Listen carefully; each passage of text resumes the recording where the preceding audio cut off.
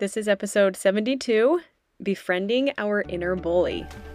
Welcome to the Perspective Detective podcast, where you are joining me on a quest to seek the Lord's perspective and to bridge faith with the life coaching tools that I have gathered and self-help knowledge to find joy and freedom in living in our true identity and in improving our relationships with others. Let's begin. Hey, welcome back to Perspective Detective. I have finally put together another podcast and I'm really excited to share it. So we've been reading the Book of Mormon, and my favorite story in the Book of Mormon is the whole saga with Nephi and his brothers, Laman and Lemuel. I like it because it's an easy read and it's very relatable. It shows the importance of problem solving for ourselves while also seeking guidance from the Lord. It's a story full of faith and hope and incredible manifestations of the Lord's help and visions from the Lord. And I think I also really like it because there's a clear hero and a clear villain, and my brain really likes clear lines. So Laman and Lemuel, the villains, literally have an angel come visit them. They had actual evidence and proof of God's power that most of us can only dream of having. And yet, they still doubted. They still felt constantly scared and insecure and discontent and constantly complaining. So after their long journey through the wilderness, when they reached a land that they were happy with, they as in the whole family, when the whole family was happy with this land, which they called the land bountiful, Nephi is told by the Lord to build a ship. He also has to figure out how to make tools and what to make them with and where to get the supplies. He needs every single step necessary to build this ship, starting with literally nothing. And he does figure it out, which is amazing. And then his brothers, the villains, dun dun dun, Laman and Lemuel, come and see what he's doing, and then they question his ability, they question his spiritual calling to build a ship, they question his authority. They also don't want to leave, right? They like the camp that they've set up in the land bountiful. It took them 8 years to get there. It's nice. They like it. They make fun of Nephi and they refuse to help. Again, it's so easy to see Nephi as a hero. I mean, he is the hero. I'm not just saying that. It's easy to see him as a hero because whatever, he really is. He listens to the Lord. He's a problem solver. He's strong and disciplined. He's kind and patient. He's humble. And he is ever forgiving. It's also so easy to see Laman and Lemuel as villains. They complain and they blame. They literally try to kill their brother and plot to kill their father. They deny or rationalize the incredible, obvious manifestations from God. They're also quick to anger, and they're lazy, and they're unwilling. So again, I think it's really comforting to us as readers to see them as distinctly separate people. Again, to see the very clear lines of this is good and this is bad. It's just easy. It's just easy on the brain to see things that are obvious. It's obvious that Laman and Lemuel are wrong in the way that they think and act.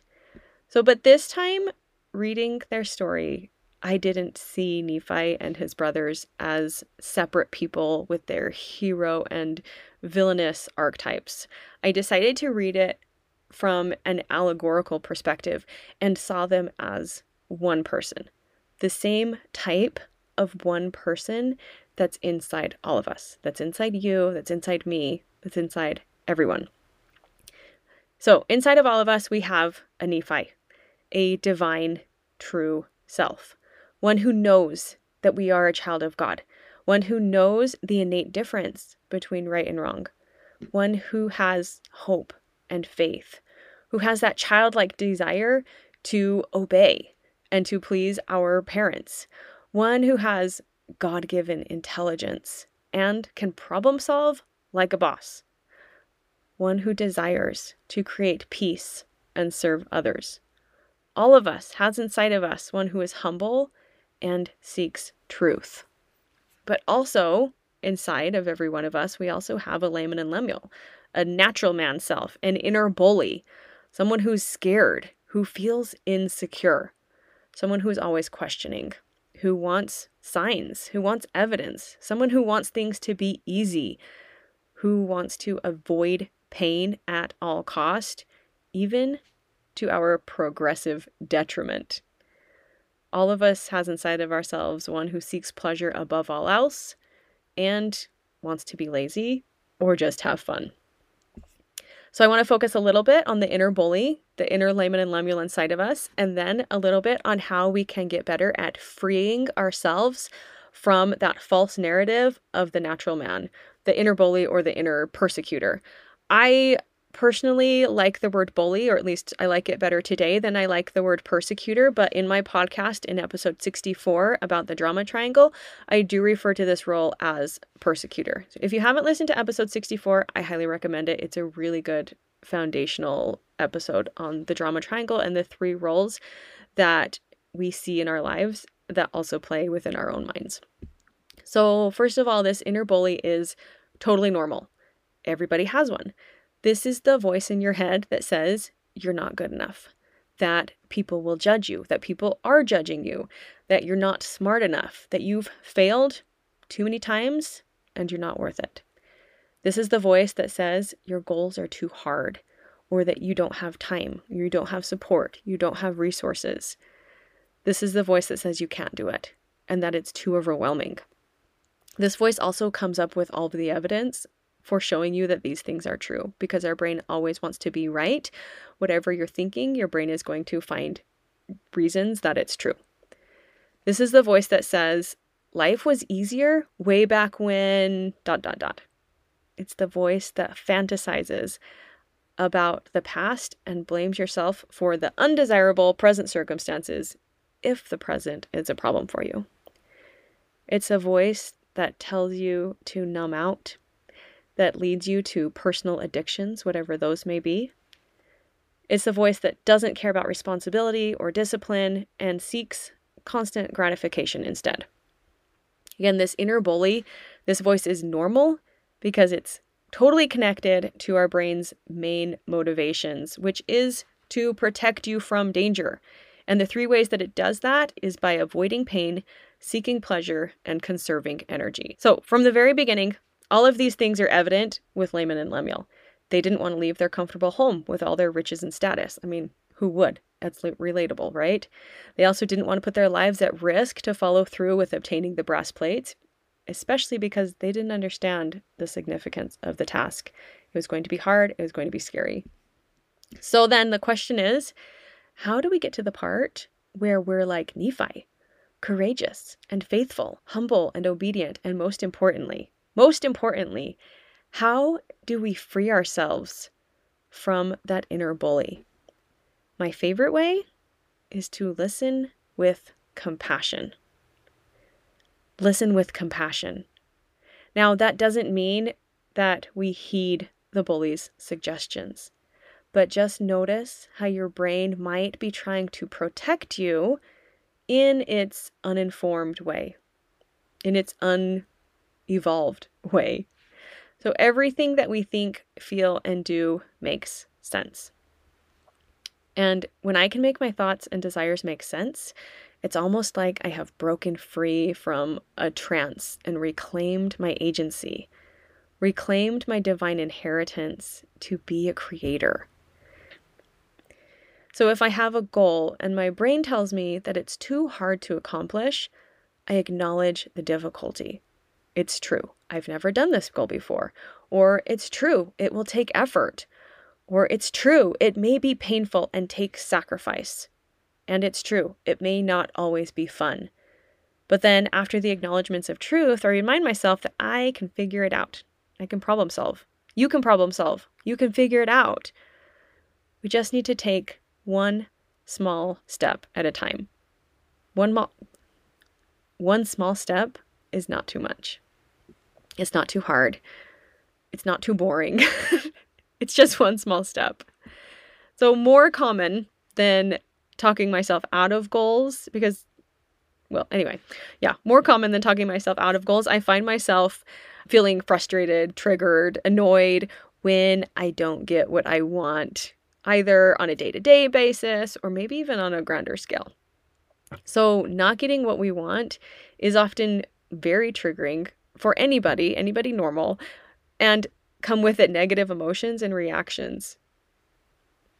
So again, my favorite tool for these triggers are to acknowledge that it absolutely makes sense to feel frustrated or annoyed, because it's easier. It's easier for me, and it's more pleasurable to just have what I want. Of course, it's more pleasurable to have what I want. It's easier to just get what I want. I don't have to do any work for it. Also, another important thing is that when we get our own way, it makes us feel worthy and valued. But truthfully, you are valuable and worthy, regardless of whether or not you get your way. Again, this acknowledgement, always starting with acknowledgement and self-awareness, this alone creates a pause between an action and a reaction. And then in that pause, you can choose your next step more informed, more aligned with who you are, with who you want to be, and then take the next step. So again, we're going to enter a Viktor Frankl quote, one again that I will quote every day of my life if I need to. Between stimulus and response, there is a space. In that space is our power to choose our response. In our response lies our growth and our freedom. Freedom is what our souls crave. It is our first gift. We inadvertently bind ourselves when we live a life of constant and quick reactions to triggers and to seeking instant gratifications. It's also really helpful to acknowledge the brain just trying to keep you safe. This allows us to accept fears without hiding from them. Sometimes I can ask myself questions like, what's the risk here? How does staying safe actually keep me small? Or how are these thoughts actually not true? And ultimately, this acceptance of wanting to be safe helps me to shift from a fear-based protection to trusting in the Lord, to trusting in intuition, deciding that I do trust in the Lord, and I trust that my inner desires have my best interests. And sometimes that means that it's in my best interest to do something that will look or feel like failure or embarrassment or rejection or any of the feelings that our brain thinks is death, but it's just an emotion. It's a sensation in our body. And I can always choose to believe that all roads lead to good. All roads lead to growth and progress and helps me to keep moving forward. And it's all figure outable. These kinds of thoughts are absolutely optional. They are within your reach, that you can choose to think them. So being curious and honest with myself helps me to go and do, even when the bully brain chatter is present. So all of this, my friends, is why I always end my podcast with the words, be watchful and stay curious. Because it is that self-awareness and curiosity of our own thoughts and feelings that helps pluck out the natural man and reveals your true divine self, or your inner Nephi, one who is a creator, who figures things out, who problem solves. So do that. Be watchful and stay curious. Thank you for being here. If you are interested in getting personal help and coaching to live more like the true creator that you are, then send me a message on Instagram at Sabrina Perspective Detective, and we'll set up a free call to get started. And then I also want to put in a plug for my new podcast called Becoming Spiritually Minded. My life coach friend Shelby Hansen and I discuss a talk from General Conference and how the principles of the gospel that are shared so beautifully and perfectly coincide with life and mental health tools, because all truth is circumscribed into one great whole. Thanks for being here. Have a lovely day.